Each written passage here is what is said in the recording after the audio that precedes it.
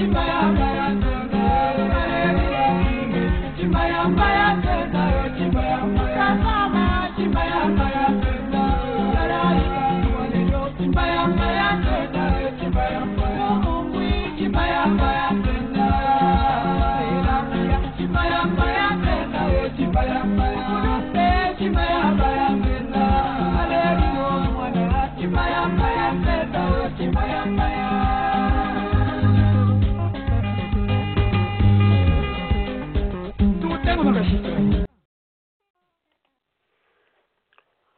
morning. Welcome to Zambia Blog Talk Radio. I am lost, Kelvin. My buttons, I can't find any of my stopping buttons. So I have to do what I got to do. Let me test my mic here. Kelvin, good morning. Good morning, Roger. Okay.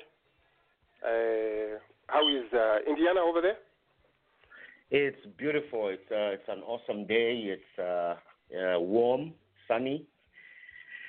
Love it.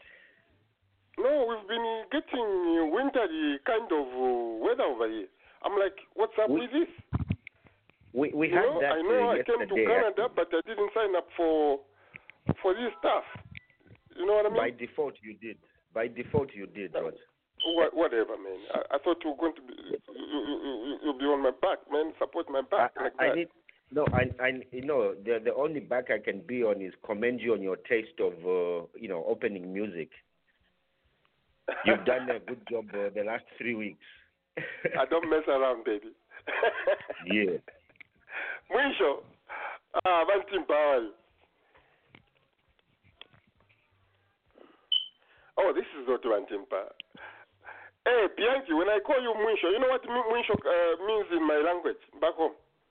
It probably means hands up. No. Mwisho.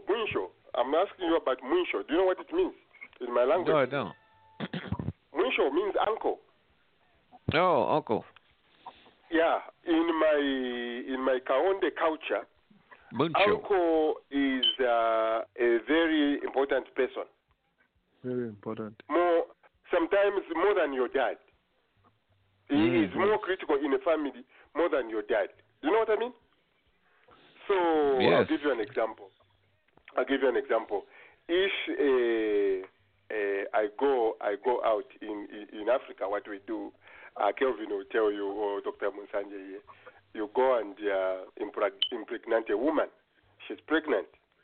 So the family brings that girl and say, oh, your son has done some damage to our daughter. In my culture, my dad might not have nothing to say about it. They have to go and find my uncle, my mom's brother. That is a proper uncle in my culture. My mom's brother is the only one who's called uncle. My dad's brother is not uncle, is dad. It's all messed up. Well, you know how they do it here. Here you have to deal with the father, and if you can get away from him, then to the uncle. But the father will beat you up. Some tribes like Dr. Munsanje here, I don't know about the Bembas, Kelvin. It is their dads who have a say. But how about the Tonga? In my culture, in my Kaonde culture, Uncle Mwisho is very, very, very critical in our whatever we do. So you how find about the Tonga? It's similar. The Tonga, I think, is that.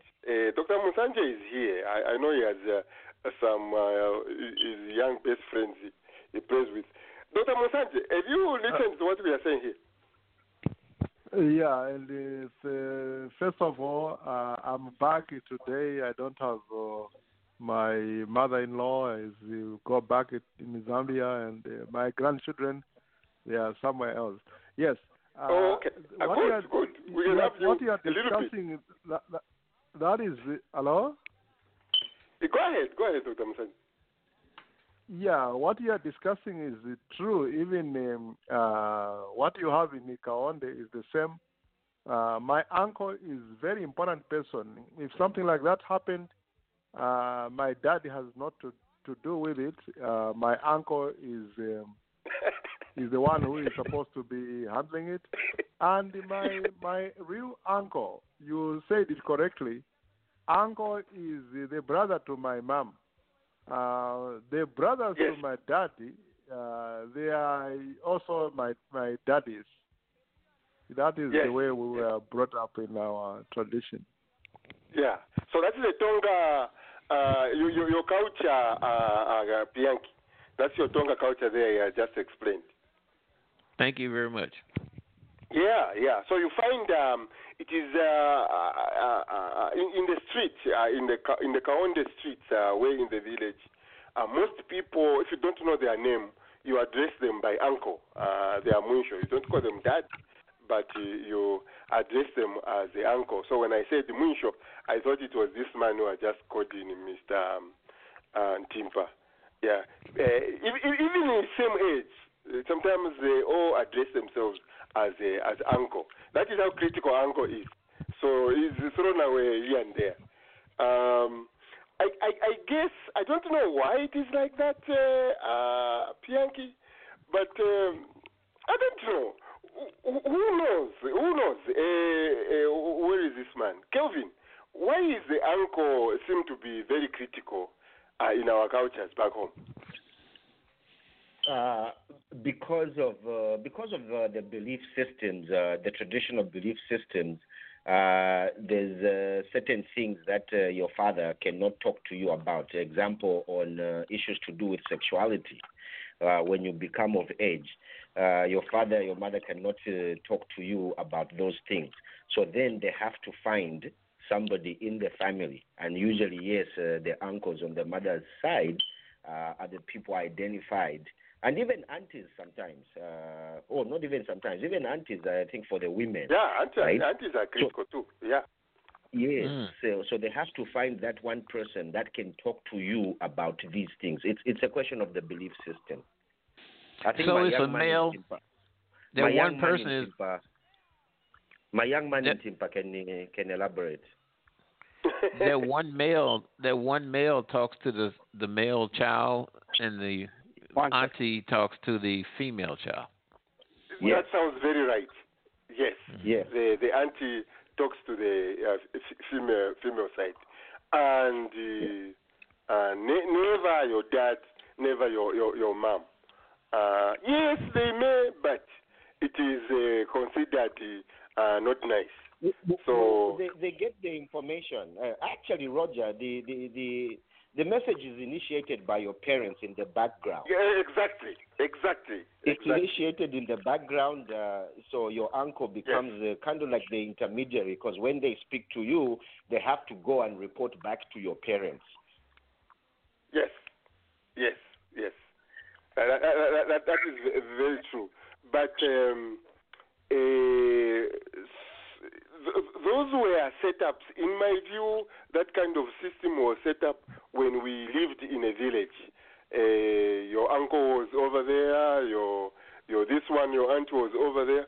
But now that we are in town, or some of us were here in Canada, and I've got issues with my son, I have no uncle I'm going to call to talk to him. So it has Send to it be me. to him. Send it here. Send him here. So this is a dilemma. I think it's a big one. We may ignore it. We have ignored it, but it is a big one for some reason. I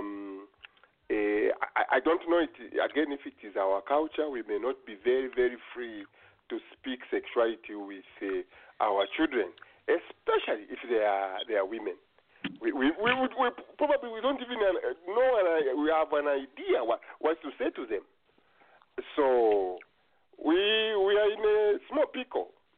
But whether we are losing culture by being in the diaspora, we are not very sure. But we find ourselves in that situation. Yeah. So that is a little bit about our culture. When you go to the Tongaland Bianchi, you should not be lost. Go around there. You see someone, just call them, Uncle, how are you? They will know you are from there. They will welcome you. They will give you some mavis Mabisi is I don't know what mabisi is. It's not like yogurt, but it's fermented cow milk, and they use it to eat with a lot of stuff, with rice, with nshima. They can eat with nshima. So that is your lesson for today, Pianki. Don't forget that. I won't, sir. I won't, Uncle. Yeah. Mwisho. Yes, sir. Mwisho. Very nice. So, a lot of stories again, coming from Zambia, all over the world. We want to ask. Actually, on top of the hour, this was on a discussion on my Facebook page. Ross Shelton wants to be connected. Ross Shelton is a farmer. Is a farmer in Zambia. He says he could be connected. We are asking one of our platforms when we go to Dallas in September. We are going to be talking about agriculture transformation. What role can we play? What can we do? I don't know if we have given it a thought. We have already started with tourism. We have started there. My good friend Musawa haven't seen him. I need to do follow up on him. He's supposed to lead us with education. We shouldn't let him. He's going to lead us in that area. But today, on top of the hour, we are going to look at the agriculture transformation. And one of the things we are looking at, I think, everything we want to talk about when we go to Dallas is stuff we have covered. It's not new stuff. It is stuff we have covered. And we have talked about mechanization. Our people are still using 16th century tools to cultivate the land. Everyone knows you cannot go very far with that kind of technology. So if we said two-wheeler trucks, they cost about $1,000 each, can this be an improvement to the livelihood of our people back home? How can that be financed? How can we help that finance our sources, not our pockets? So we'll do that. Before we do that, we have a lot of questions. In Nathan's discussion in the past team, we had people who were tired, yawning. We can hear. Please just take your phone, or if you are eating or something, we can hear stuff like that. Mute your phone. That is okay. But then we can go ahead. Today, a lot of stories.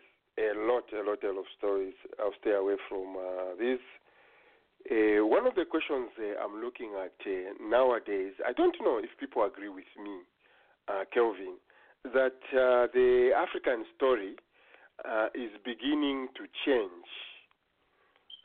We had the story of terrorism, the story of civil wars, the story of disease. Do you see what we are all seeing, that it's beginning to change? These people are fighting to go to Africa, the Chinese, the Americans. It is now about business. Do you see what I'm seeing, Kelvin? Yes, absolutely. There was a U.S. politician that made a comment. I think it must be a former president. I think Jimmy Carter. He made a comment that we've been fighting wars since time immemorial. China has not fought a war.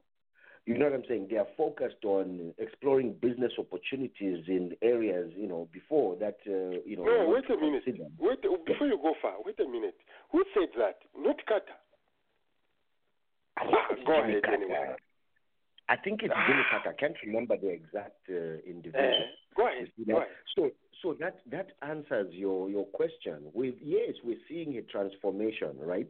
There are areas in Africa today, yes, which are war-torn, but it's because we have superpowers that are engaged in these activities to destabilize these areas so they can loot the resources. But guess what? I like the game China is playing, right? Going in, on a financial level, right? Although I don't like their policies of corruption, manipulation, finance-wise and things like that, but guess what? That's the language we need to speak.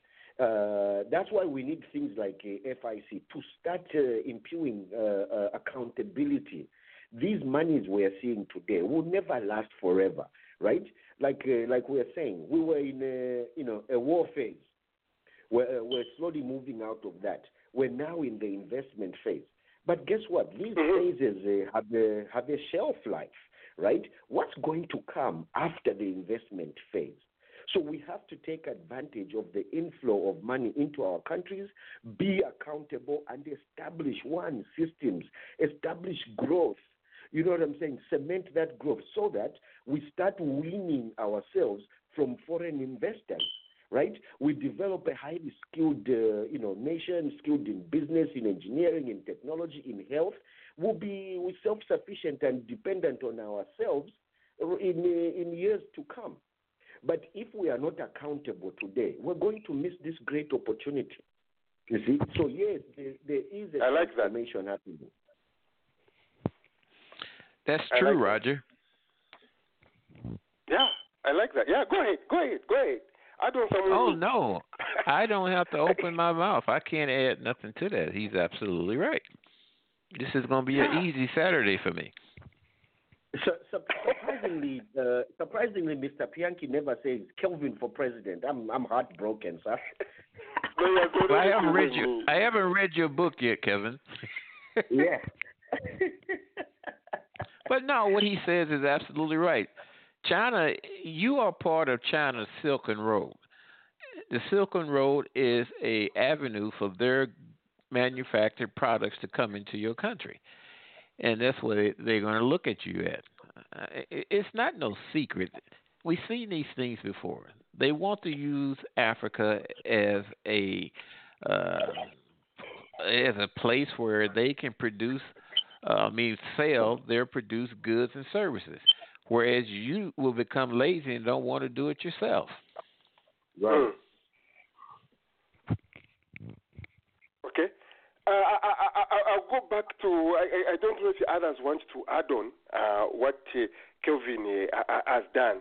We are looking at the implication of the changing story, the changing narrative.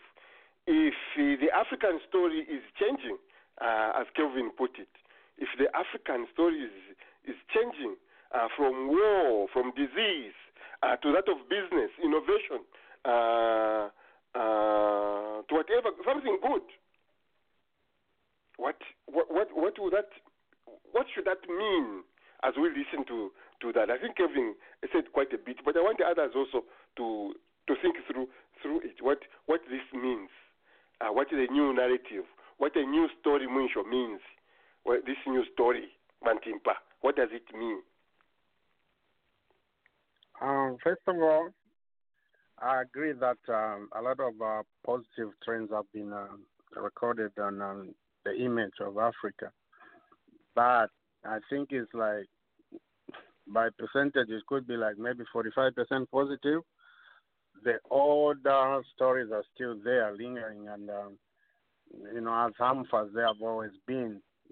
Where, they portray disease, poverty, and underdevelopment as the meaning of Africa.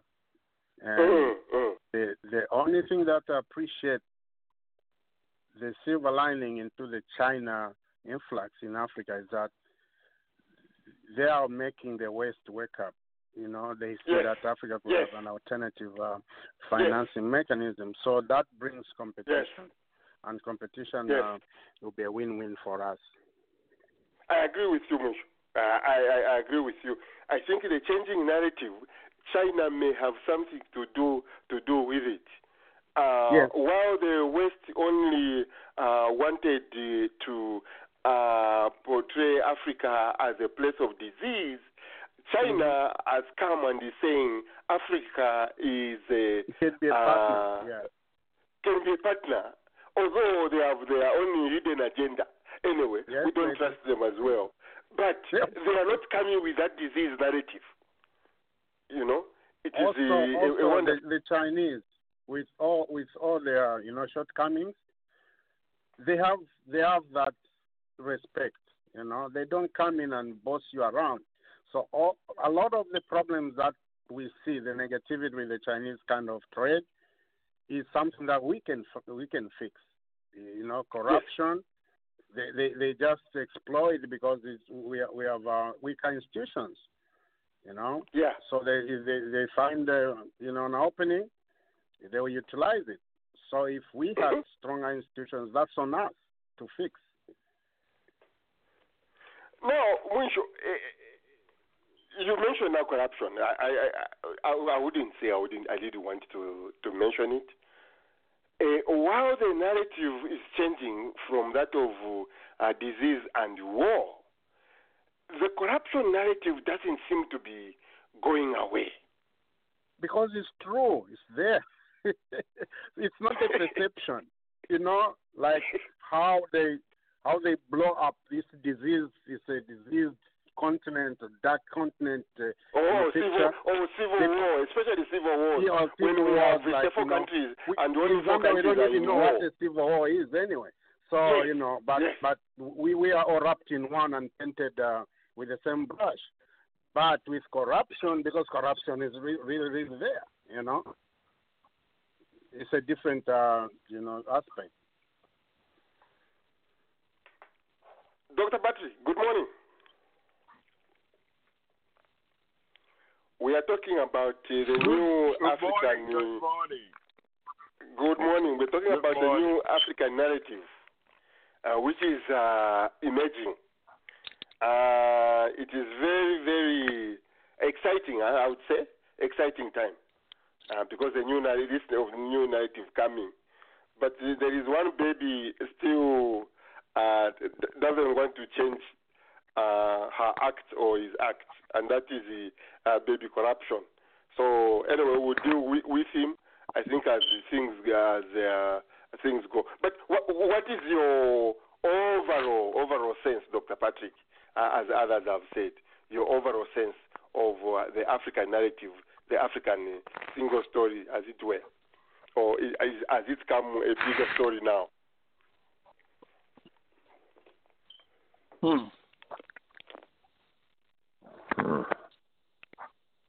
Wow. I could approach that. My answer to that is multifold. And in answering that or bringing some solution to it, it would diffuse an answer. So let me just look at one particular point on corruption, and then expand corruption to the second point. In order to remove corruption, you have to remove the financial enhancement behind corruption. Financial enhancement, talking about money and what one can get out of it by deceiving the other. So if you reduce the financial incentives, then you can reduce the amount of corruption. With respect to looking at how best we can address that at the conference, I think the best way we can address it is do not bring any problems to the minister unless you have one or two solutions. No problems are worth being brought up unless you've actually thought it through and come up with a solution. So problems with solutions is the only way to go. and that's not only at our conference, but also globally, nationally. Never approach something with problems or complaints unless you have a solution or a direction on where to get those answers to the problem.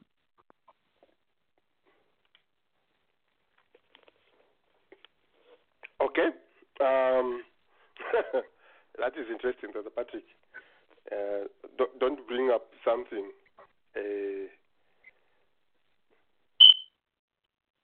But on overall, what we want to write with Dr. Patrick is again the new story, the new narrative, which is emerging from Africa. This baby, people will sort it out. They'll sort it out. It has happened in Algeria. Soon it has happened in Sudan. As Zambians keep crying, they'll sort it out even in Zambia, and the government knows that. It's a matter of time. I'm not scaring them. What I'm seeing is the new interest. These people who are coming, I think we have talked about it on this radio, would want people to partner with. People who are ready to receive the new influx of investors. Not everyone who is coming to Africa wants to come and start. The Chinese, of course, they want to start on their own. But we know even in Zambia there is I don't know if it's a rule or a law, I don't know. The difference is that now all major contracts, they have 20% has to be done by the Zambian. If they are making a road, 20% has to be done by the Zambians.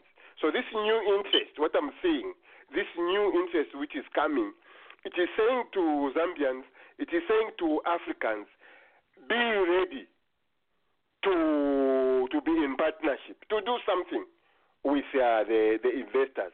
I may be reading the story wrong, but my optimistic mind tells me it's telling us to be ready.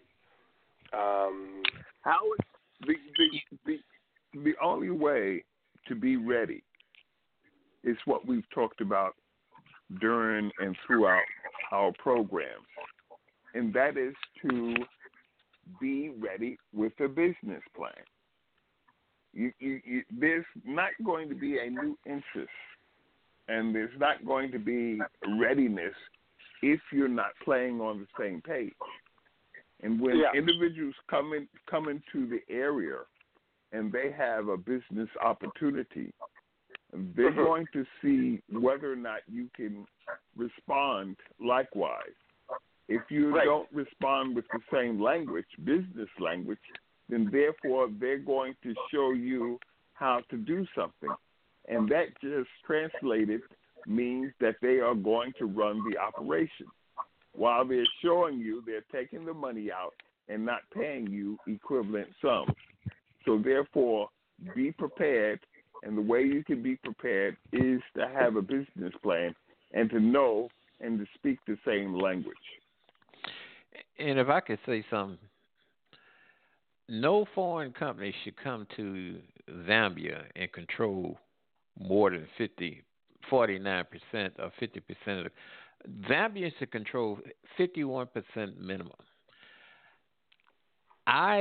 When doing work here in the United States, and that's in my state, I was listed as a minority business. You know, it had perks that go along with it. And for verification, I had to own 51% or more of this company. If I didn't, then they would not give me the designation. So it should be the same thing with your country too. But the thing is that you have to be prepared and available in order to exactly. You have to be able to do 51% of the project with your skilled labor, techniques, your investments, whatever. You have to be able to cover your 51% of the cost of doing the project, either in manpower, skilled labor, so on, so on, so on. that is the way I feel it, Bianchi. Number one, you mentioned the laws. Our countries should be adjusting the laws of the newcomers. That way we are ready when they come. The 51% you've given.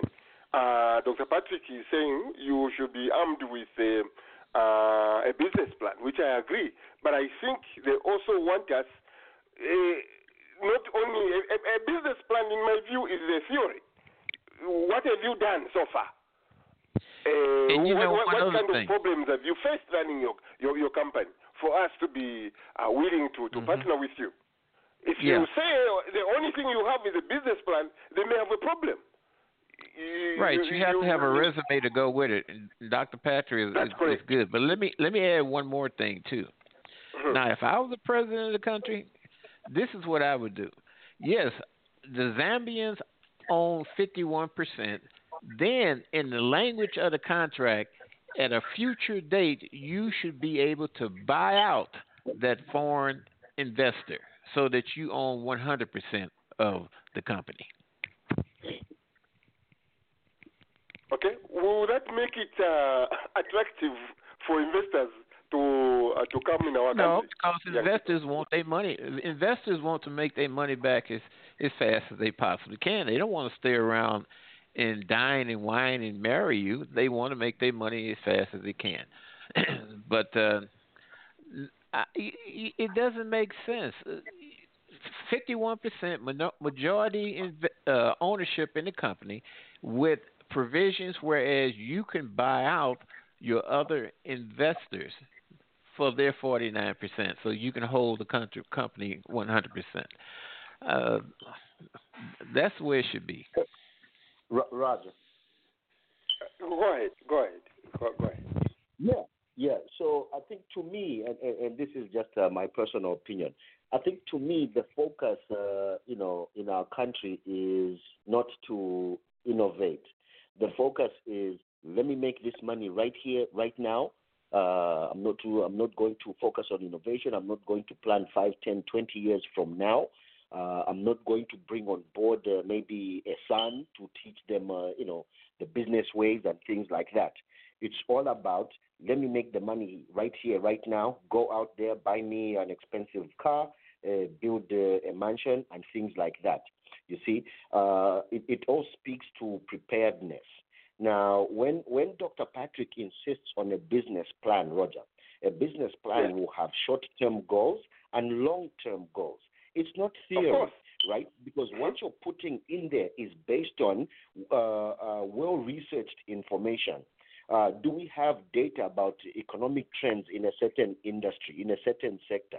Do we have competitor analysis, right? Do we have investment costs and things like that?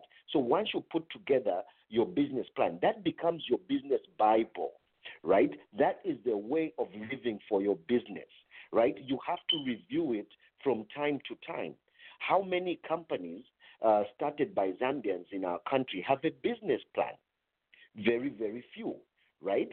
So there you find that, yes, you find that your business is premised on getting a contract because such and such an individual is a politically exposed individual, using the FIC report language, right?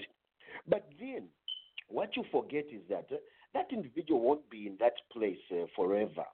So how are you going to sustain your business when this individual is gone, right? So it's all about, and I agree with Dr. Patrick, it's all about making your business plan a go-to document at every stage of your business operations. It's not a static document. It is something that is dynamic, something you can change up based on the conditions obtaining, at that particular time. So it's all about, again, a mindset. What mindset do you have to grow your business?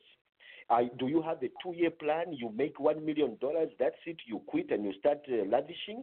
No, it must be incremental. It must have a 20-year plan. It's like development. Today, every African country is talking about development, but they want to rush through these things, right? Just real quick, do you guys remember when the MMD came into power? Which company did they give road construction contracts to? Phoenix, right? Phoenix would construct a road. 6 months down the line, the road has potholes. How did that happen? You know what I'm saying? So these are some of the things that we must focus on. And I think to help our citizenry, government must make sure that, first of all, we have maybe an entrepreneurial school, just purely entrepreneurial. It must not be theory-based. It must be theory and practice-based. We have to develop a citizenry that understands business. We have to have business coaches who understand business. We have so many former executives. Those can be the resource for us. You see, those can be the resource. We need a monitoring system. If I take 120 credit hours of some business-related courses, I have to be able to come up with something to show for it. Then, before I engage in a certain business, there has to be this unit that's monitoring me at every point. Okay, establish a business. Yes. What's the business plan? Do you have a business plan? That business plan is reviewed and approved or denied by this unit. Because they are specialized. Only if we do those things, we have to be patient developing these things, right? Mm-hmm. Like I said, I can wake up tomorrow and call Timpa and say, Timpa, there's an opportunity. There's a guy in government that can give us a contract. Let's go ahead and form a company. Without even thinking things through. And you know what else, Kelvin? You know what else, sir. Kevin and Roger? This is 2019. December the 31st of 2019, your journal for 2019, which sets your milestones going into 2020, should have been met. Then you pick up the journal for 2020, and the same thing, December the 31st, 2020, you should have either met or surpassed the goals for 2020. That should be carried out 10 years and all the way up to 2030. If you want to operate like the big boys do, and I've seen these journals, that's what you got to do. Roger, I hope you recorded what Kelvin just said. And it's recorded. You should repeat that. You should repeat that from time to time, because that is the answer to many of your questions. That's the answer to many of the investors who are coming into Zambia wanting to make a lot of money without Zambian input. If you had that system in place, or if you're developing that system that Kelvin spoke of so wonderfully, then you will take a huge step towards independent financial development. So kudos to Kelvin. That's it in a nutshell of what I've been preaching. I want to agree with you and Kelvin. First, with you especially, this business plan you've been talking to us about every day. I'm one of those individuals, Dr. Patrick, who sees opportunities just about every day. At least I think of 3 opportunities. And the first question which comes to mind is, what would Dr. Patrick say about my business plan? And when even through my head, without even writing anything down, I can see problems in my business plan in my head. Then I abandon it. That's right. So this business plan talk, Dr. Patrick, don't even think it has been falling on deaf ears. No, not by far. But thanks, Kelvin. That's part. That's right. Dr. Patrick has said we should. Mr. Bella, did you have a comment here? I see you are showing. You're not just listening, but you want to say something. Mr. Bella, in Atlanta.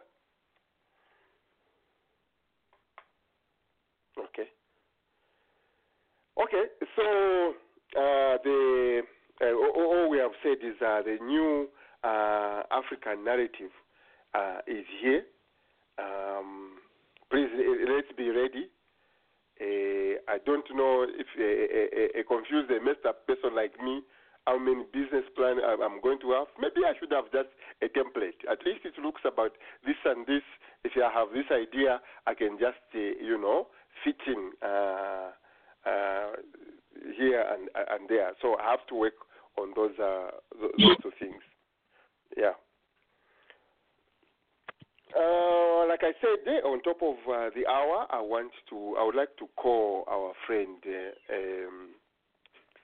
I wish this man called in today, Musaba, because he had very, I don't know if I would call them challenging stories, challenging questions. You wondered whether, actually, he said people are happy to use the hard horse, Incasu. And you believe that? And no. Roger, you believe that people are happy that they use ancient tools? They use but that is Musaba. That is That's his way of education, man. That's the thing. When people talk about the diaspora, they're like, how would somebody think like that in the 21st century? You know? People don't use force, I wish it could because they are fancy. It defeats its OOD objective, quite frankly. Exactly. Yeah. I followed your conversations. I just didn't comment, but I was. It wasn't necessary to comment, Kelvin. It wasn't even necessary to comment. You just look at it and you just say like, yes. How would people be? Well, they like it. No. So, if you are listening online, please call in and defend your thesis.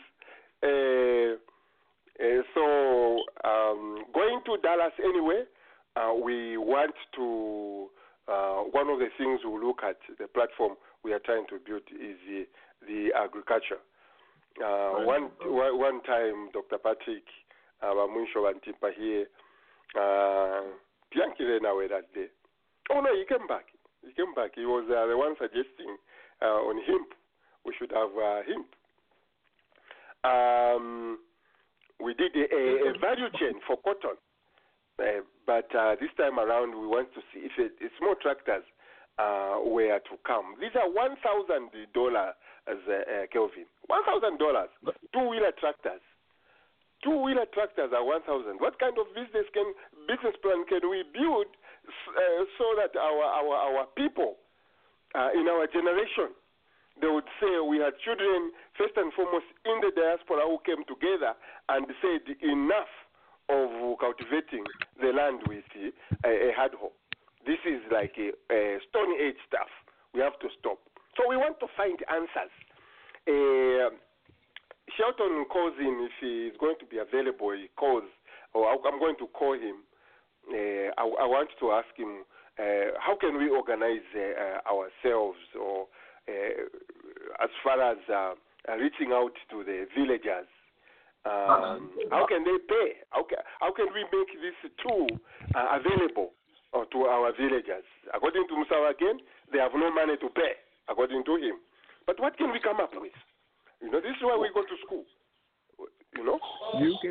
You can come up with what Calvin mentioned earlier: training, entrepreneurial training.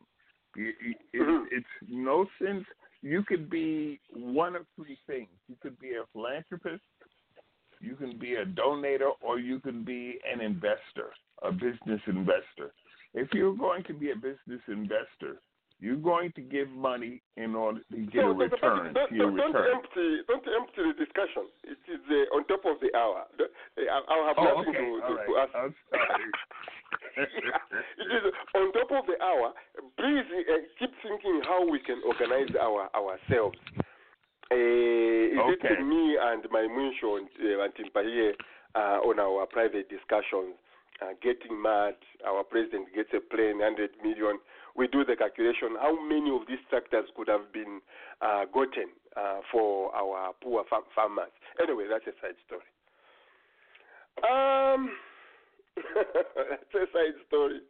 That's a side story. Let me go to... I have a thought for the water cooler. You mentioned every Saturday, you mention the president and his new plane. Let me ask you this. Do you want the president to arrive at a international meeting on a train, on a boat, on a chartered plane with a group of people, or do you want him to appear as the president of a country, a proud country? Can I answer that, Dr. Patrick? Yeah, go ahead. I'm turning up the water cooler. Yeah, No, you are Dr. not. Patrick. Have you ever attended like the parents' meeting at a school? You have rich parents and you have poor parents. If you are a poor parent, okay, in the Zambian situation, you're gonna get your bicycle, pump it, and cycle. You just look at the time. Like I'm not driving. I'm gonna need extra time to be there on time. If you're a rich parent, you're gonna polish up your Mercedes-Benz, fill it up with the gas, and drive the 5-10 minutes distance. So, if you are this foolish parent, you don't have enough money in your income, cycle, and you say like, oh, to make me look like the other parent has money, let me hire a Mercedes-Benz. And that money is going to cost all of your month's money for meal. What are you going to do? Just to make first? I'm giving you that example because of what happens here in the United States. You have countries, rich countries, that who uses regular cars. You know, they may have one Mercedes-Benz just for that particular UN trip. Yet our poor countries, Uganda, Tanzania, Zambia, Zaire, they are always going to buy the 2019 Mercedes-Benz of the highest class possible. Why do they do that? Their country's income doesn't match the luxury that they are portraying. So you are saying the president of a poor country can even use a commercial flight as long as it's safe. It has happened, you know. A president of a poor country can live on the Hilton Hotel. He's still going to be safe, but he's gonna save a lot of tons of money. You know, a diplomat who is from a poor country can live in Queens and still live in a 3-bedroom house in a safe neighborhood, and he still is going to make it to the UN every day. You know? Dr. Patrick, what you are saying is the thing that happened in the government where they say, well, you want the president to look poor. Yes, he has to look poor because we're a poor country. He has to match what we have. Let me add on to that, Dr. Patrick. Unfortunately, what good does it do to a president who is coming to an international meeting looking very exquisite, very expensive, but back home he has workers who have not been paid for 9 months? What good does that do to a president who refuses, Dr. Patrick, 100 million jet when he can easily, a country, not that we can afford, but he can have a plane at lesser value than 100 million.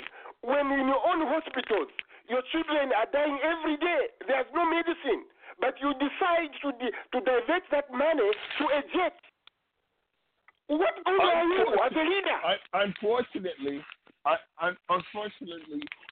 the developing countries, they are competing with each other in order to get to the table of the multi-corporation. And what happens is when the individual leader of a developing country, they have to weigh one or two things. And those one or two things is, one, impression at the international table. If you appear at the international table with nothing in your pocket, you will most likely walk away with nothing in your pocket. No developing country with their mega corporation. Dr. Patrick, that is the syndrome, especially we in the black culture, in black community. I saw it in the United States. We are big on impression. We are huge. Yes, that's right. But go to our bank account, we have a different story. Exactly. That's right. Exactly. That's true. Exactly. That's true. But the issue is, it's all that you said is true, but the mindset still exists that you have to impress, and that's what's happening. And because Dr. Patrick, well, we agree with you. You may be right, and you are always right on here. Look at the young man running Facebook. He has one T-shirt. Yes, which yes, he goes, yes. he doesn't care which meeting he's going to. He doesn't care. Well, he doesn't. See, he doesn't have to dress up because he has the money. Also, Dr. Patrick, you would like to know that the reason that the IMF is not giving Zambia money is because the IMF sees what we are seeing. Exactly. They say like you guys want 1.5 billion, and where are you going to spend this money? You understand? So all that impression thing, it can even be a negative thing somehow to smart lenders. They'll be like, okay, this dude comes in with this expensive car, and he wants money that is equivalent to the value of the car. What sense does it make?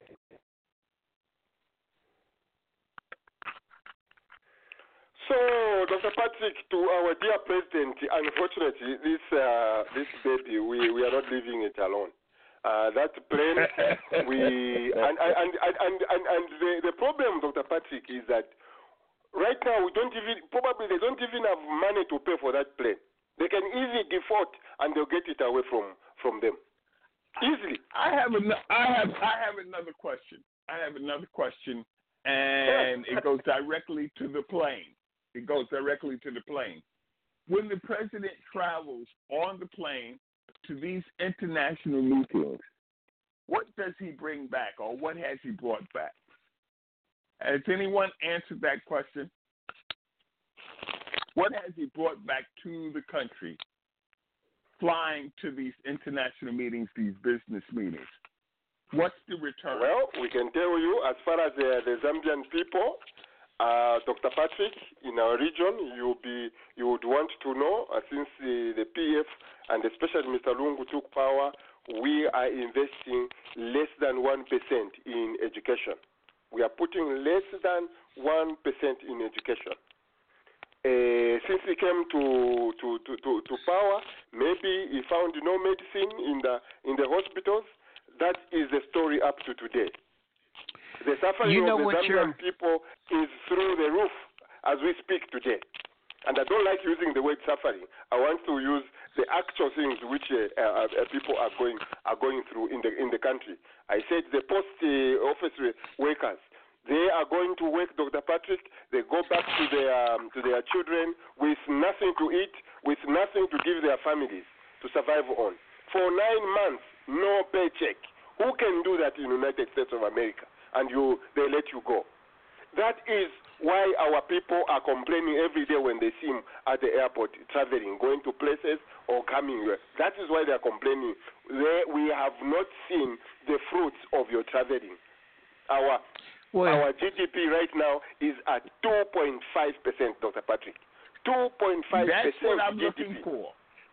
That's what I'm looking for. I'm looking for those fruits. And I think there are people out there that can come back and tell us, or officials that are out there that can tell us what type of fruits he's been bringing back. Because rest be assured there is something, contracts, deals that have been signed on behalf of Zambia by the president. And that's what we want to know. It is not distilled down to the everyday worker, but there's somewhere throughout the government at higher levels that are receiving the fruits of those travels, and that's what we need to look at. But then what good is it if it can only benefit those who are at the higher level when we have 50 or 60% of youth unemployment? What good is it? The travels of that? You know what goes on, Roger? Your leadership will bargain off your natural resources and they are basically just receiving a commission for doing so as an intermediary. Do you understand? So if Lunger goes and talks to, let's say, China, and say China wants access to something, well, it's not going to benefit the whole country, and Lunga is going to receive a commission, a finder's fee, basically what we call it here in the United States. That's what's going on.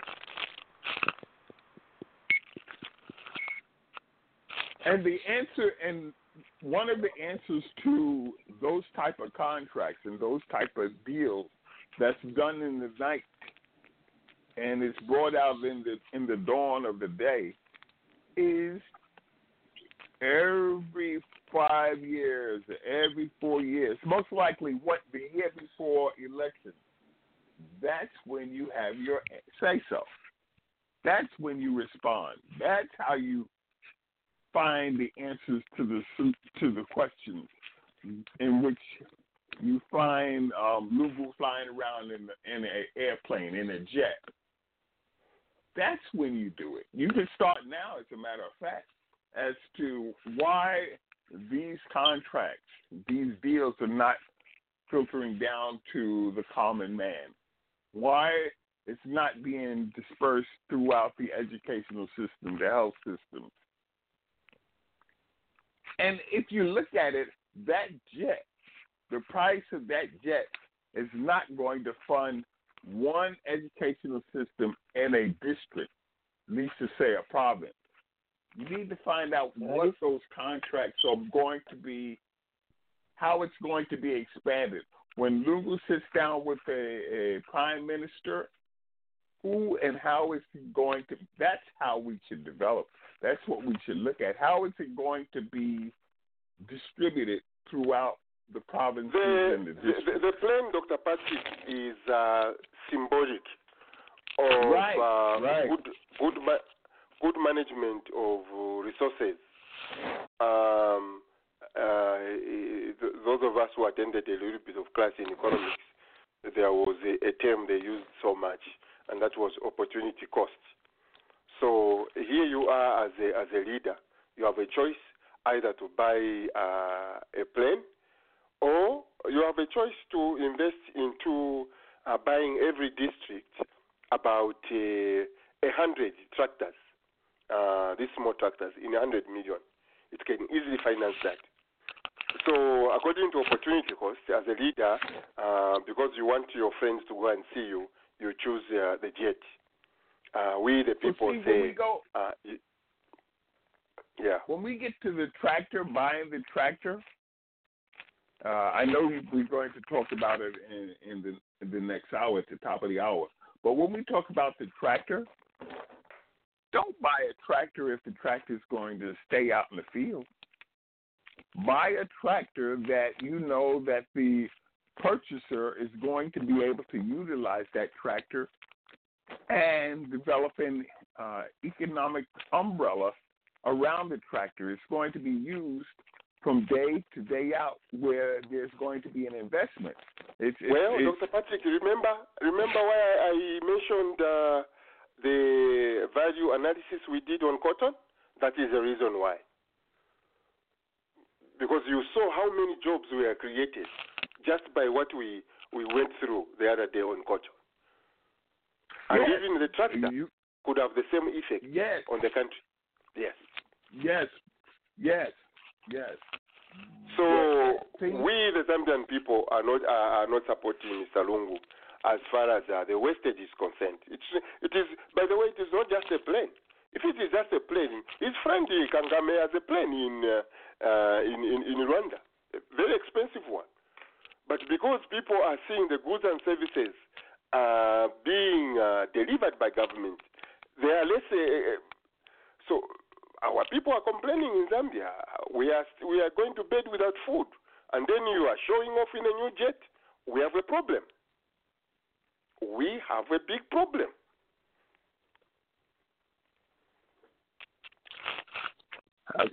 How's that water cooler? It is not going away. I'm going to play a short song, and when I come back, I hopefully I can get my friend Shelton to help us put some meat to the discussion.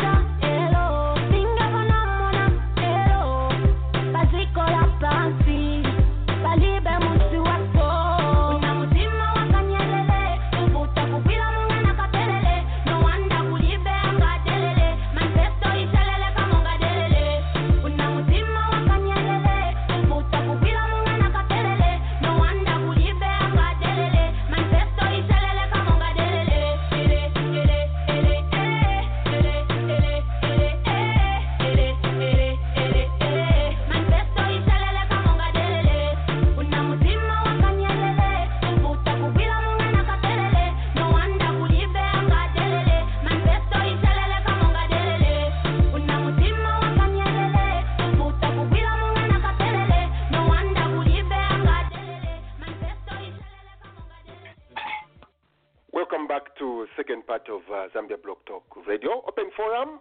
Again, my name is Roger here in Canada. I am joined with my friend, usually I don't even know where I find him, but he's somewhere in Zambia. Ross Shelton. Ross Shelton. I don't know if I say your name right, or Ross Shelton. But I'm Shelton, yeah. I'm Kaonde, you understand these things. Yeah, I know.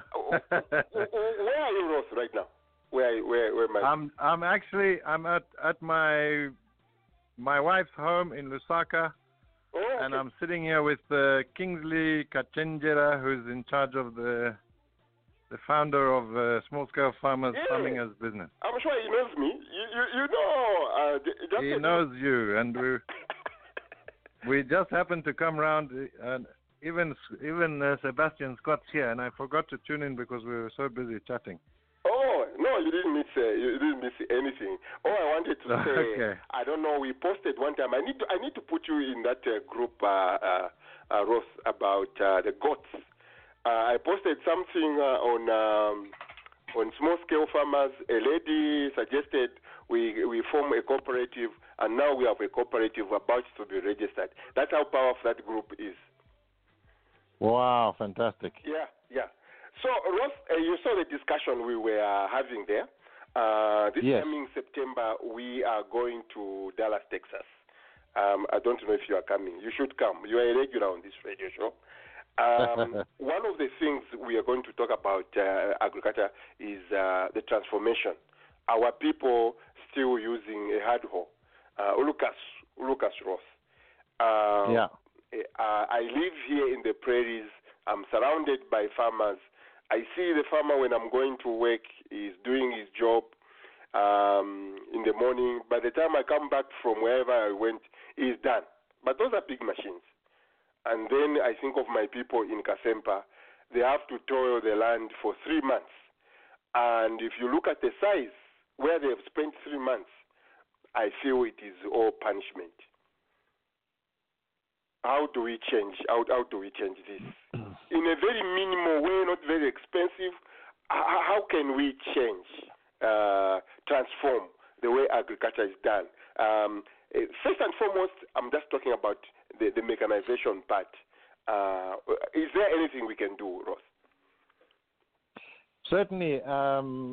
There are more and more machines being developed. We've got one of the small-scale farmers there, or the members, who's actually a big-scale farmer in the Karoo, or in the what do you call them, the Orange Free State. He's called Mike Chris. And you'll see his posts every now and again. I think he posted this morning. He's designed another machine for small-scale farmers to help them with weeding in the row. Where, in South Africa? Yes. Okay. And he's very much part of us because he comes up here to the agriculture shows and he's consulting with us all the time. What machines do you need? He's a farmer, but he's also he's a passionate engineer. So he's trying to help people, design appropriate machinery. Mm-hmm. So it is happening. The problem with mechanization is right now nobody can afford it. And, our people don't necessarily have the idea of how to maintain it and how to, that's not a high skill in this country. So there's been several attempts to mechanize, send big tractors out to communities to share as cooperatives, but most of them have failed over the years. And what we're saying is, look, right now, people are making a loss. There's no way they're going to afford even soap, because the way of farming that we're doing it's not working. And I think you'll find that most people in America are making either very little money or a loss. Mm-hmm. Lucky enough, they've got good subsidies there, and they keep going. The same with Europe. There's very efficient subsidies, and it keeps the farmers on the land. But even in Mukushi, most of the farmers are actually broke in Mazabuka. They've got good crops, yes, the management is good, but I think the crisis right now is that we don't have a profitable way to farm, Okay. I'll still go back to mechanization. You saw what I posted on my Facebook page, which is a two-wheel tractor. Compare that to what we are using right now, and something like. Well, it's not. I mean, it's not entirely true. Also, okay. Most farmers in southern and eastern are using draft power with cattle. Okay. And that's Sebastian started using that now because he wanted to test that system, and he's really loving it. He started using a plow, just plowing very shallow, using cattle to pull the plow, mm-hmm. and it's made his life very easy as compared to when he was planting by hand.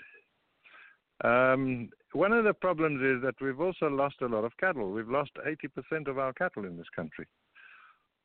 At the same time, your mechanization, to say that everybody is not using it, one of the hottest sales that goes on in Lusaka is these small tractors. Hundreds of people are buying them.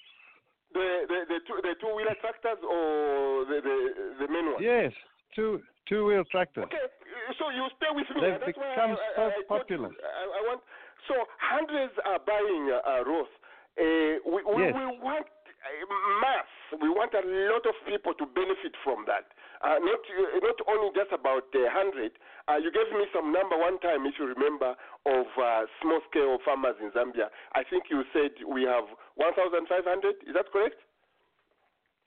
What, in the whole country? The whole country, yes. There's about 1.5 million farmers. Yeah? 1.5 million. Out of 1.5 million farmers, Ross, how many of them do you think have access to a tractor like that? I think everybody has access. Not everybody's making enough profit to afford one.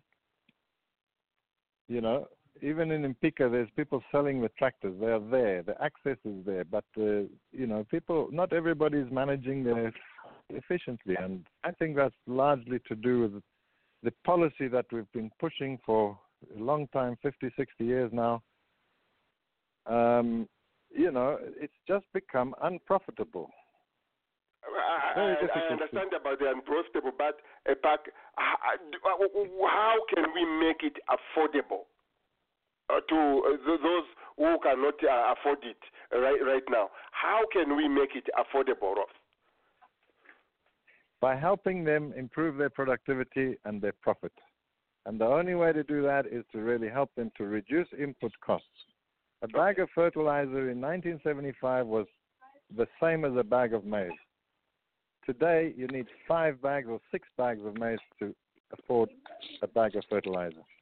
So clearly, we've got to move away from these expensive inputs and then people start making money. And at the same time, when you move away from those inputs, your soil improves, and you start now finding alternatives like manure, which also improves your soil and the capacity of your soil to hold water, and then you'll have enough money to buy your own tractor. Roger, can I ask Ross a question? Okay, go ahead. Rosa, this is Dr. Patrick in North Carolina. Go ahead, Dr. Patrick. Ross, you made a statement in which I do hope you develop, and I do hope you come to the conference in September. You stated the problem is, and the title being a profitable way to farm. If you can develop a course or a training and putting that forth with, I think a great deal of people will benefit from it.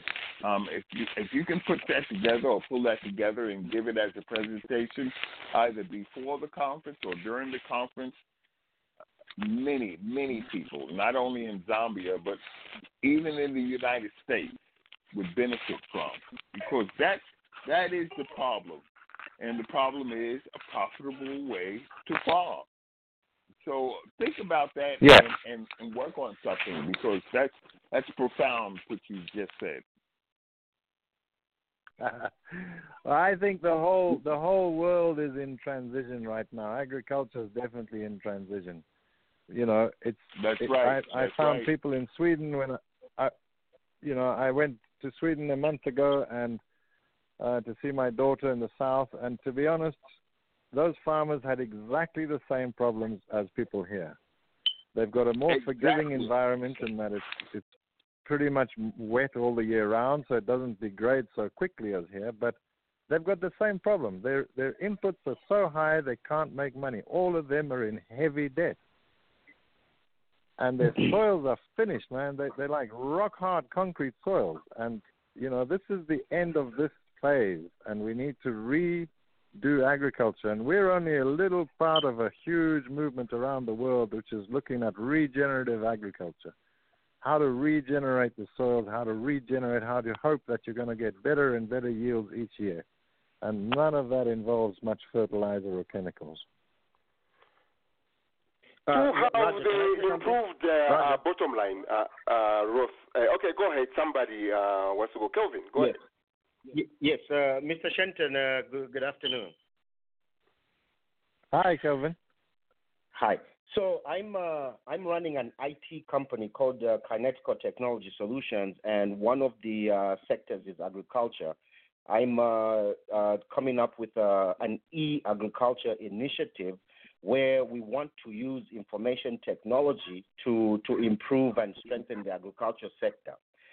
With this technology, what we're trying to do is provide weather forecasts. We want to provide better agricultural practices, better marketing exposure, pricing, reduction of agricultural risks. I know investment in technology is high cost, but what I'm trying to do is come up with a cost-effective way to develop this technology and apply it to the Zambian situation. I'm definitely going to need, expertise from people like yourself and, your other, farmer connections to come up with something like this. And I hope it's okay with you if I can maintain a level of contact so that you can provide, some kind of guidance. Right now, I have a team of developers in India that, I'm using to brainstorm on this low-cost technology. Is that something you would be happy to provide guidance to? I think it's an awesome idea, and there's a guy called Ben War who is also involved with some wealthy investors from India, and between them they developed something called Aggregator, and Aggregator's using, trying to aggregate small-scale production to demands from, big demand. So a supermarket will put out an order, and instead of them getting it from one big farmer, they would get it from a bunch of people who've got the platform, and it's working very well in California. It's kind of, we wanted to see how we could roll it out here, because here the market is desperate. I mean, you know, ShopRite, all the big supermarkets are importing stuff from South Africa because they can get consistent quality and supply. But our small-scale farmers are all operating on their own, and they're not aggregating. They're not talking to each other. So we've just spent the afternoon here and yesterday talking about how to get people to start cooperating, how to get people to start clustering. And definitely a platform like that would be very useful for some farmers here. Not everybody, because a lot of people don't even have the power to charge a phone, and they don't have a smartphone. But we've got 457,000 members on this Facebook, and most of them, I mean, obviously they've got good phones, otherwise they wouldn't be on Facebook. Right. You know, so automatically you've got this group, Small Scale Farmers Farming as Business, which is Kingsley Kachenjela. I'm an admin, and I think Seb's an admin, and there's a whole bunch of lovely people who are admins, and we try and keep it clean and just about agriculture. But talk to the group. Yeah, please come, bring ideas. That's what we need. Okay. Roger, great. I'll take you back Roger, you've just experienced the power of Zambia Blog Talk Radio. Did you hear that partnership that we witnessed just right now? That's awesome. That is awesome. Keep it up, my brother. Okay. I'll take you back to my original reason I brought you here. Now you are going to outline for me, Ross, to my uncle in Kasempa, the steps he's going to follow. Because I'm feeling his 1 hectare is not doing much. He can't send his children to school. He can't pay medical bills. He's so poor. So here is my uncle with 1 hectare. For him to improve his bottom line, what should we start with? Well, the first step is to really understand that early planting is critical. So planning ahead, making sure you've got enough seed and enough whatever you're going to use. The cheapest thing to use if you've got livestock is manure, and it's the best stuff to use. But if you really want your manure to work well, you've got to start preparing it at least 6 months or a year before you use it. You know, most of the manure in this country is left in the crawl the whole dry season, and all the nitrogen just goes up in the air. It's volatilized. And by the time you use it, it's got no nitrogen in. And most of the crops we're trying to grow need a lot of nitrogen, so especially maize. So, yeah, we go in the crawl every day, we collect the manure the whole year round, even in the rainy season, and we heap it, and we make sure it's covered all the time. And even when we plant, we put the manure down, and we make sure we cover it with a hoe quickly with a bit of soil, just so that the sun doesn't steal the nitrogen. And this makes, we're just talking about it now. Normally people would use, 50 or 60 Scotch carts of manure for 1 hectare. And now we're down to using 2 Scotch carts or 3 Scotch carts because we're improving that manure so much. Mm-hmm. And the other benefit is it kills the weed seeds because it's cooking in that heat. And so, one of the big resistances here is when you use manure, you get a lot of weeds. So the women hate it. Now we've solved that problem.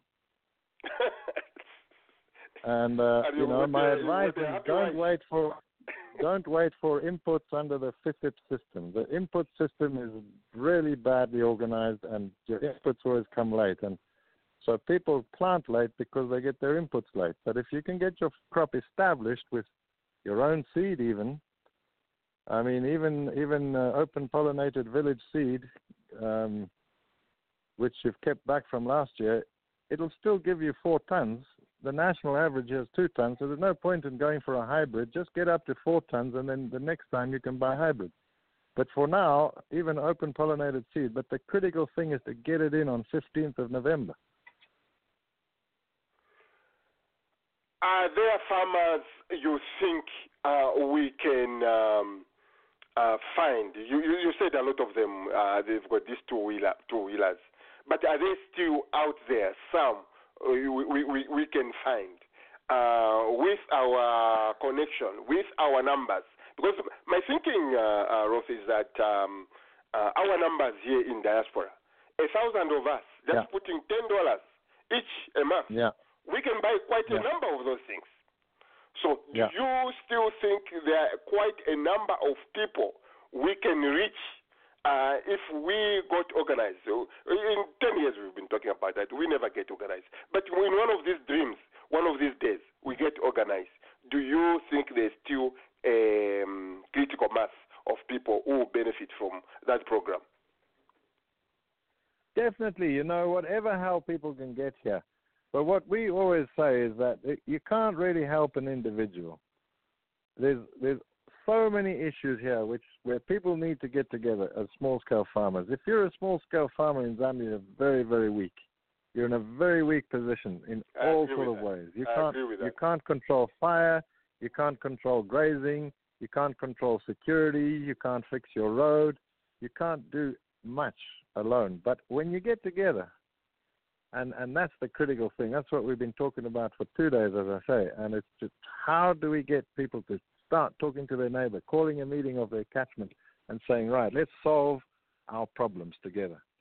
And then, you know, let's get together and start coordinating our planting, whatever we're trying to plant, and make sure that we can supply consistent bulk amounts to big demand, even though each one of us is producing a little. But if we put it together, whether it's mushrooms from the forest or fruit from the forest or insects from the forest or vegetables from a bunch of vegetable gardens, we need to work together, and it just solves so many problems. So what I would say is that when you're doing this program, try and encourage people to form into groups and then help people in groups, if you like.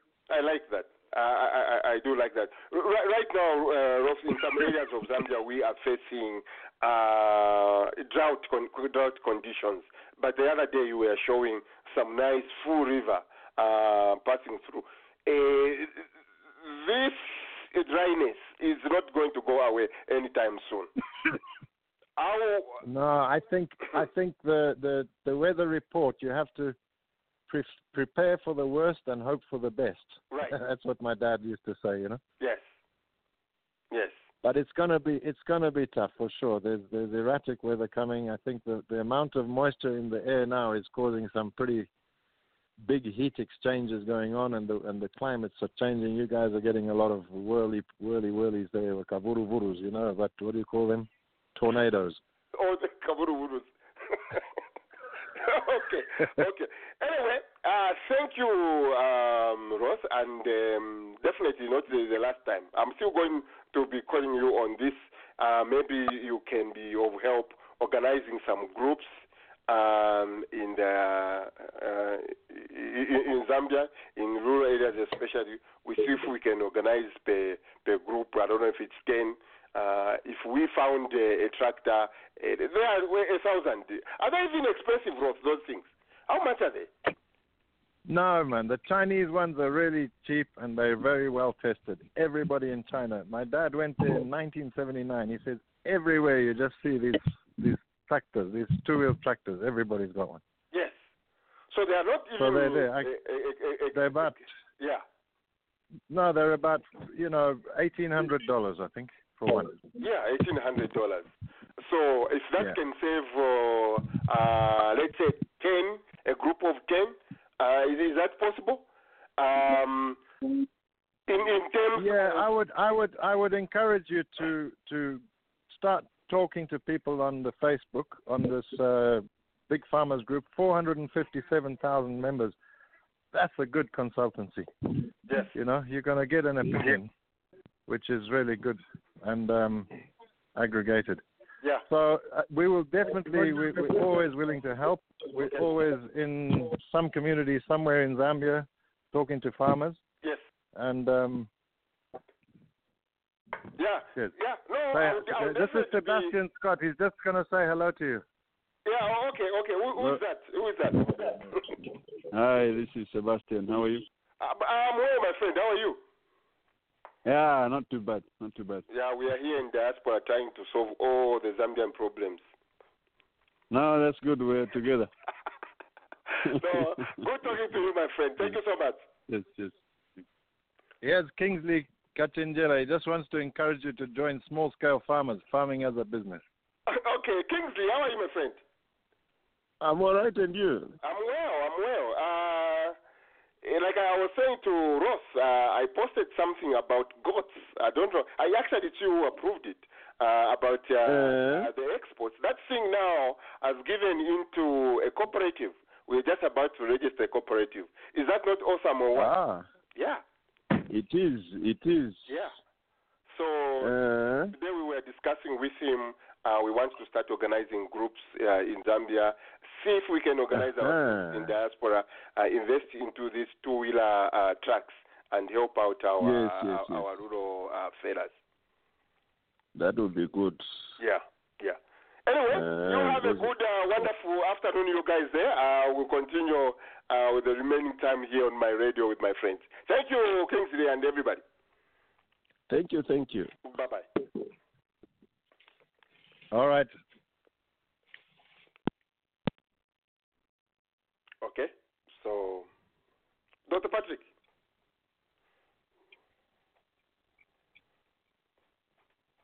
Kelvin, you can hear me? If you could see my face, you'd see me smiling from ear to ear. That's okay. That's an outstanding segment. If we can get some of those individuals to the conference, it'd be wonderful. Okay. That is good. I've got my fellas here who haven't. They dropped and came back. I'm so sorry, Dr. Musan. I'm so sorry. I'm not sure if you have any comment on what has just happened here. Dr. Patrick thinks it is awesome. It is wonderful. Yes, I've been listening to Mr. Is it Shelton? Yeah, Shelton. But you and me, we are Tongas. We have problems with these English names. It's Swedish names, actually. Yes.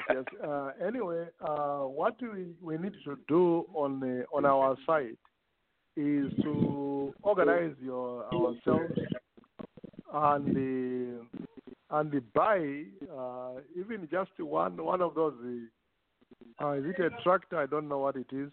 They are two-wheeler tractors. They call them two-wheeler tractors. Yeah, that one two-wheeler tractor. If we are able to afford more than that, that would be great. But let us start doing something. You can count on me to make it. I will call it an investment. I will not call it a donation or something like that. Oh, definitely, that money back. Donations will never take us anywhere. I don't give donations. Yeah. That's for sure. Yeah. Is this Sokotwane phone with the background? Pam Sokotwane, good morning. Good morning, Roger. Good morning. No, it wasn't my phone. I was on mute. Okay. So, again, my question always goes to, was it Kelvin I was talking to the other day? Whatever we want to do, whatever we do, our thing is about numbers. That's all. As individuals, we cannot do it as individuals. Whether we are going to be promoting Zambia as a tourist destination, it is going to be about numbers. Whether it is Musawa's education or OD, it is going to be about numbers. Whether the platform is about investing into these tractors so we can end the suffering of our people in Zambia, once and for all, they have at least they can have their lives back, which have been lost for several years. Instead of farming for 3 months, we reduce it to 1 week. Is that not awesome, Ramzakutwan? It is awesome, really. And just going, what you have said right now can solve the problem of what Ross was talking about. When Ross was talking about having people to get together in small communities or as a group, if they can get together and have those ideas on how they can develop their farms or how they can do certain things, then those small-scale farmers will really, really be productive. It's the same thing you're saying now. When we have more than 2 minds together, then we can be very, very productive. So, but you know, the thing is how we have grown up in Zambia as farmers. We've always done things on our own. We've always done things that this is how my father did it, you know, so I'm going to do it this way. We don't see what the other farms around us are doing. And if we did do that, most of the time, we will be very, very productive. Because there's things that we don't know that the other farmer might know. There's things that we know that the other farmer might not know. So if we share ideas as a community, we will realize how, you know, the power of having more than one brain. And it goes with everything else in society, even in a neighborhood. It doesn't only have to do with farming. But whenever there is an idea and there's more than 2 or 3 people, I think you're more prone to be more productive. So in this endeavor, add to that, you know, as you are speaking, you're saying our people, you know, they are used to this. Maybe they don't even know the other way, okay? Nowadays, I'm sure they can see, Ross was saying it is a question of affordability. But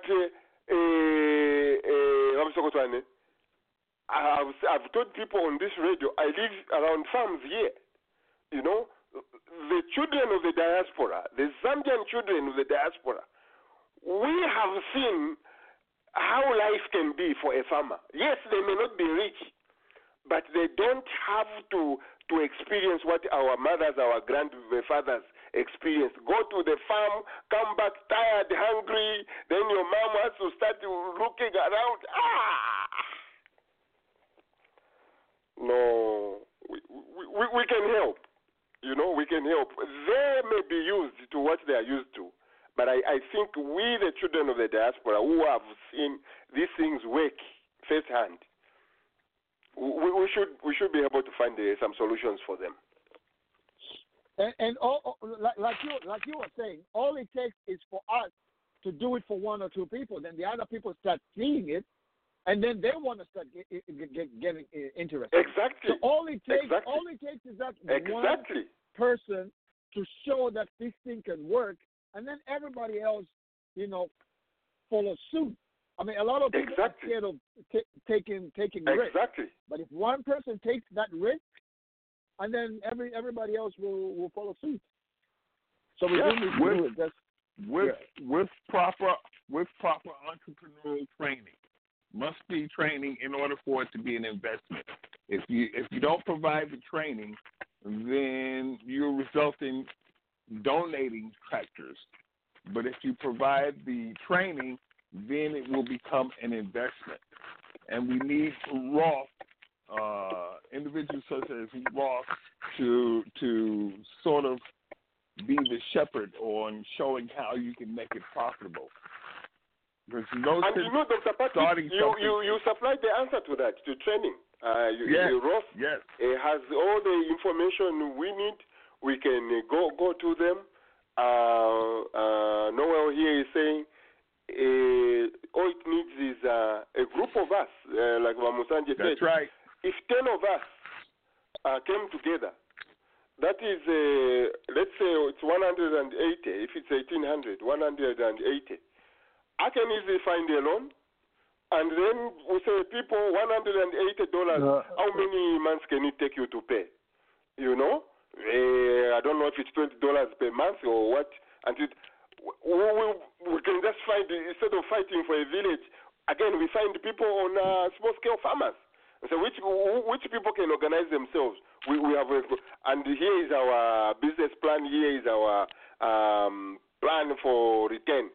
We need a return, of course. When we get that money back, we'll be able to give another group. We get that money back, we'll be able to give it to another group. That's right. That's right. And I would like a report out from Calvin on his discussions with Roth. to see how that collaboration develops. Okay. So Kelvin, if you need his number is on my speed dial. Is my personal friend. I know him personally. If that means anything. Yes, I'm sir. just Yes, bragging. sir. I'm just bragging. I would definitely. I definitely need it, Roger. I definitely need it. Yeah, I'll send it right. I'll send it right away. Titus, Mwana Wajisi. Hello, how are you? We are here, my brother. How are you? I'm good. You've been listening patiently. Are you going to be the first one to? Musanje is the first one. He has signed up for us to find a two-wheeler. Are you going to be the second? Oh, you are third. Amsokotwani has signed up already. Are you going to sign up? Sign me up. Sign me up, Roger. Sign me up.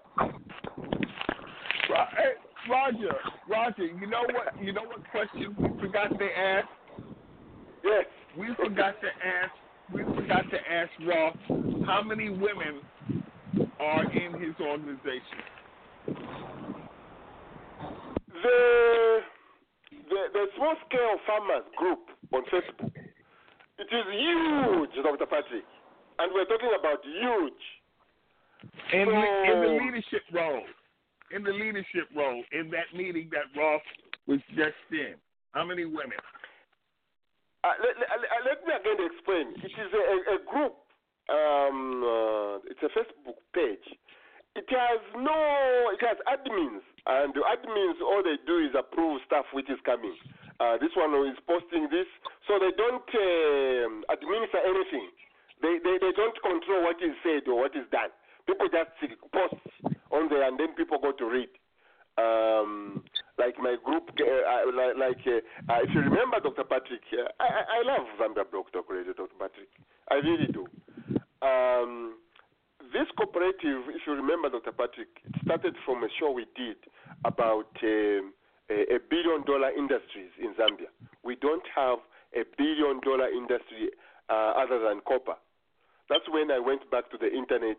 I looked at things which are happening in Zambia. Then I picked on the goats. I did some analysis. The countries which are exporting goats. Zambia was not appearing there. But I posted that analysis, Dr. Patrick, on this group managed by them. Again, it is not a group that make decisions. No, it is just a group where it is like a forum where people just post stuff. I don't know if that makes sense. Yes. So from there, now people can create their own groups. Like I've been appointed the chairman of our group of the cooperative because people thought I was the founder. But we have this wonderful lady, Cletus can talk about her. She's a wonderful lady, very hardworking. She's working hard to attend our conference in the goat cooperative. What we want to do is we want to export us. I have already talked to her about you. Yeah, Roger, we could finance her if later on or before the program is off. You let me know where we are with the challenge. Okay. She may be coming on radio maybe as soon as next week. I talked to her, but we have outstanding. If you have a business plan, everything written up, we want to start talking now so that come September when we go to the conference, maybe even a memorandum of understanding would have been developed and signed before we go to Dallas.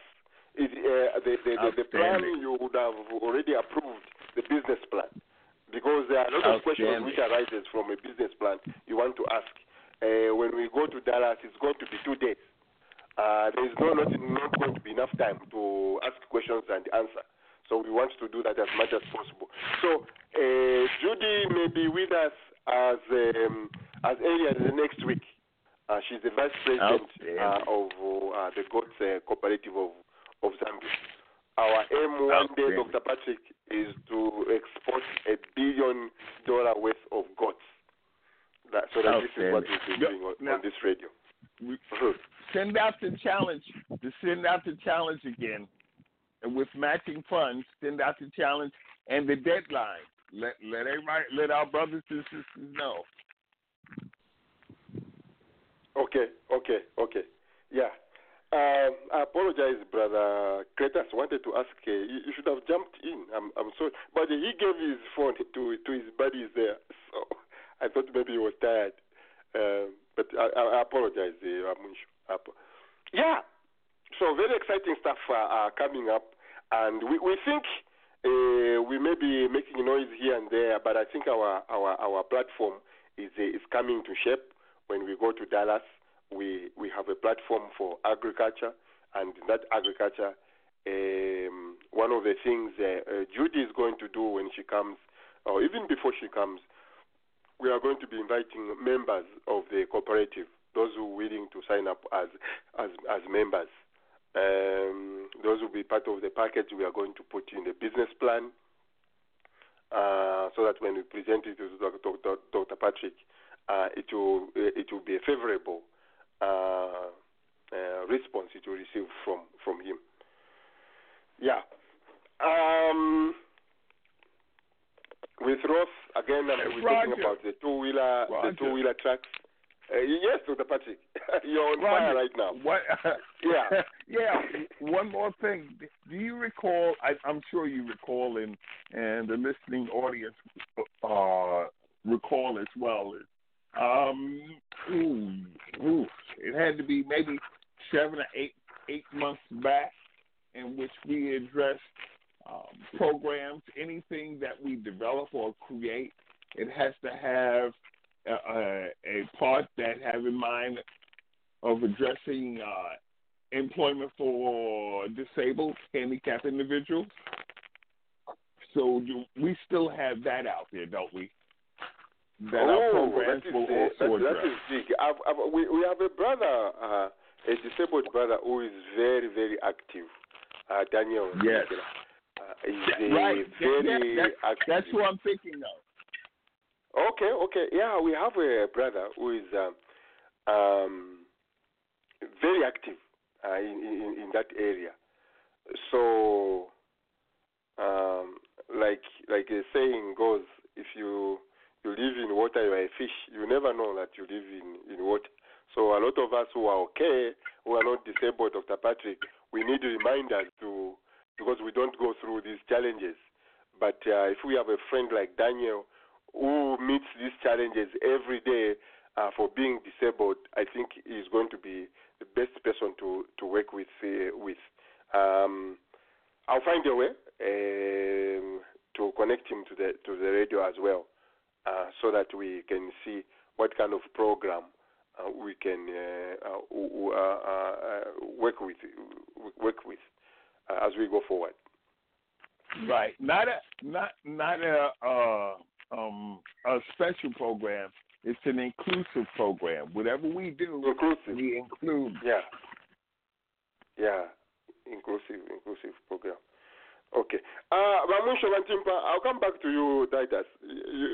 I don't know. Dr. Patrick, I think he caught you at your neck. I'm coming back to you. Wantimpa, I'm yes, sorry, sir. I'm sorry, miss. But go ahead. Not anyway. a problem. Not a problem. I know. So what I wanted to ask Rolf is that you see, Rolf comes from a farming community. You know, I used to know the father. I don't know if he's still there. He was an old man even by that time. He's been a farmer for a long time in Mukushi. So Rolf became a member of parliament for Mukushi North in 1991. And they had a very powerful agricultural team. I think he was in the Parliamentary Committee for Agriculture. It's Dr. Guy Scott. And my question to him was going to be, you know, what's the vacuum between the farming community and the policymakers, because the technocrats on the other side. because we have very brilliant guys at Mulungush House there. You know, they come up with all these things you're asking about. They already knew, and they tried some projects. You know, try to win people from using the hoe to use plows, from plows to tractors. You see, those are the things that they had already knew, and there were a lot of projects that were tried in Zambia. So those things fail.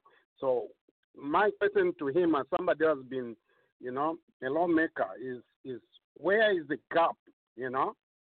Because we can say, like, oh, we in the diaspora will try to help you guys the way we always promise, you know? Oh, what can we do? What can we, you know, those things they can help only as far as they can help. The people in Zambia have to learn, yes, you know, to fish, you know, to do it. And it's not like there are a lot of donors that have tried to help the agriculture sector in Zambia. You know, the Finnish, the Norwegians, the Swedish, you know, so you can count them, you know, Netherlands. And the thing is, their projects, once it expires, you know, the ideas go back with them. So where is the disconnect? You know, that is what I like that. Him to give us. I like that. I like. Well, that's why I want to become president, because I'm going to make it illegal to use a hard hoe. It's going to be illegal in Zambia. If I see you with a hard hoe, you are in trouble. You'll be very, very. You have to find a solution before you ban it. Yes. I'm going to commit about 20% of the GDP to farming, to agriculture. Yeah. Because what we are talking about here, gentlemen, is that from a family which was doing 1 hectare, all of a sudden they are able to do 5. Just that simple thing. They are able to do 5 hectares. If the crop doesn't fail, the family is happy. We, the investors, are happy. Yeah. Because the arrangement we're going to make is that, you know, after you produce, you give us a bag of this and this. If we have 10 of them. Can I try to answer Clayton's question if I can? Where the disconnect is. Go ahead. Clayton, in my opinion, I think the disconnect has come in where the investors and the ministry are not in connection like they used to be. Now, I feel like the ministries do not have the power to make the decision of what projects need to be done. I feel that that connection is not with the ministries now, but with other powers. Because if an investor and the Minister of Agriculture stuck together and said, these are the projects that we're going to help you with, how do we move forward, things would be done very, very quickly. But now there is a bigger chain, the bigger bureaucracy. So by the time the Ministry or the Minister of Agriculture gets involved, some of the power and the juice has already been taken. So I think the Minister of Agriculture or the ministry have to have enough power to be able to make these decisions on their own without central government. I think that way things will be done quicker and there'll be more productivity. So I think that's where the disconnect is. The ministries do not have the power to make these decisions that they should be making. Political influence, yes. Yes.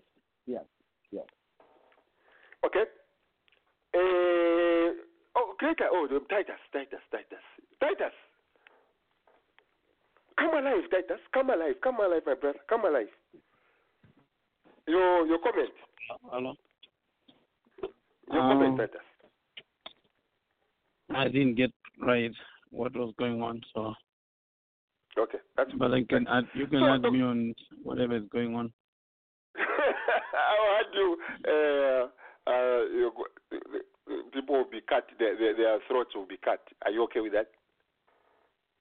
No. I didn't hear that. It's about a tractor. So, Dr. Patrick. It's about a two-wheeler. That's what I'm talking about. Yes. Dr. Patrick. So is the agriculture platform making sense? Very I jump strong. around, so sometimes I'll not know if it's making sense. Please very let strong, us know. very strong. Makes great sense. I like that. This is great. Okay. This is a great agriculture program. Excellent. Okay.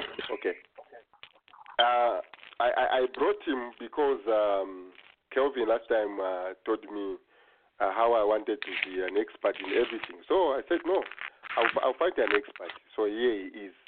I hope all of us found him of help. Roger. As we go, I'll be writing, Dr. Patrick. I need a write-up. One of those days you do me a favor, you send me a write-up on this. I'll be so happy. There's a website we are developing. So excellent. Yeah, Roger, your input. Could you? Yes. Roger, could you say something? Could you say something about the challenge? The matching challenge. Matching funds. My challenge. Matching funds challenge. Yeah. So Dr. Patrick has given us a challenge at Zambia Blog Talk Radio. For our radio, we come up with half of the money required. Is going to match it. He is going to match it. He has also promised those who are coming to the conference with bankable, I'm going to call them bankable business plans. Some of them will be funded there. So those who are listening online and wants to come to Dallas, please start working on your bankable business plan. It may just be funded. Excellent. It may just be funded. Yeah. Okay. So that is our show. I'm glad we've done this. We've still a number of them to do. We have some in IT. We need to get to in health. We need to get to. We want all these platforms developed. Come September, we know what we are going to do when we go to Texas. Brother Kelvin, last word. I've got 1 or 2 minutes to spend. Last word, Brother Kelvin. No, I'll go through the line. Let's keep tugging at it, and someday very soon we'll come up with a bankable. I like that. I like that. Mwisho Bantimpa. Yes, sir. Yeah, go ahead. As I wrote in the WhatsApp group, I really want this thing to succeed. We can't just be talking about it on Saturday.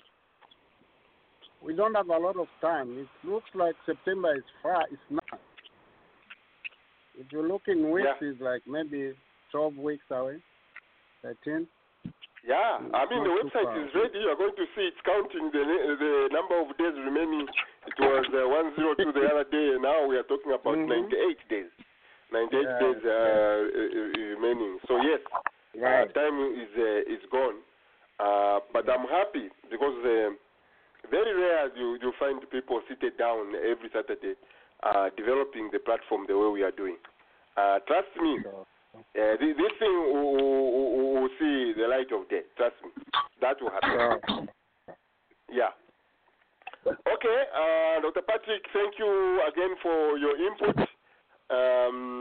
We always appreciate you coming. If you have something to add on in writing, which I can add on to our website, I'll really appreciate that. Have a good weekend, everyone. We'll be talking through the week, not only on Saturday, but we'll be talking. Thank you so much, everyone. Africa arising from Davido in what country is that? Nigeria.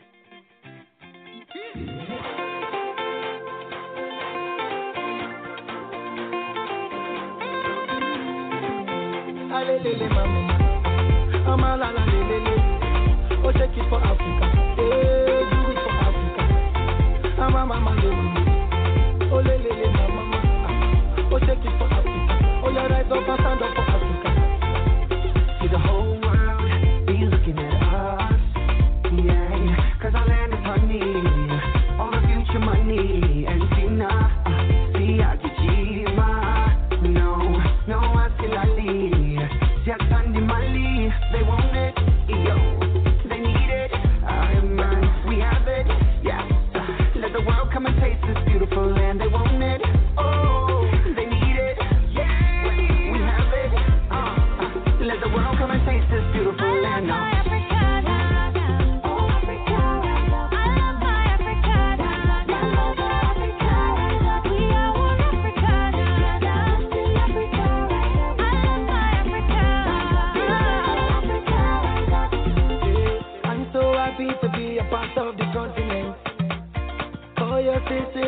your brothers and your friends.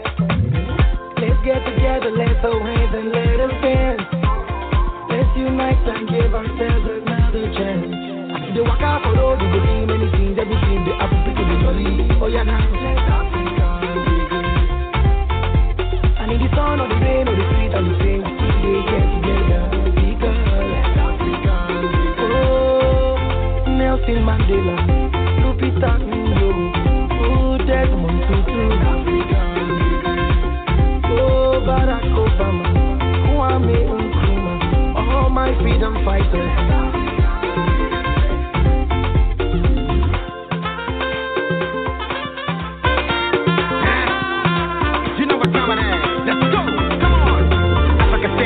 Everybody move, make a decision, hands up. We came a long way, so now we can't stop. Free for life, we're taking off the handcuffs. We came to spread love through the sea breeze. Not so, Mama Africa, we need peace. Home sweet home, everybody will feel free. Check my people and check the beauty.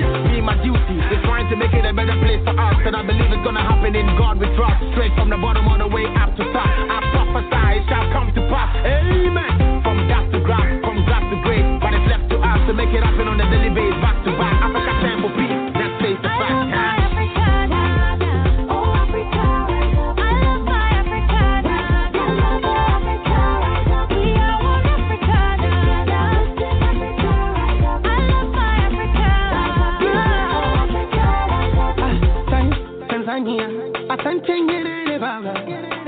Tunajivunia upendo wetu na amani, tena pia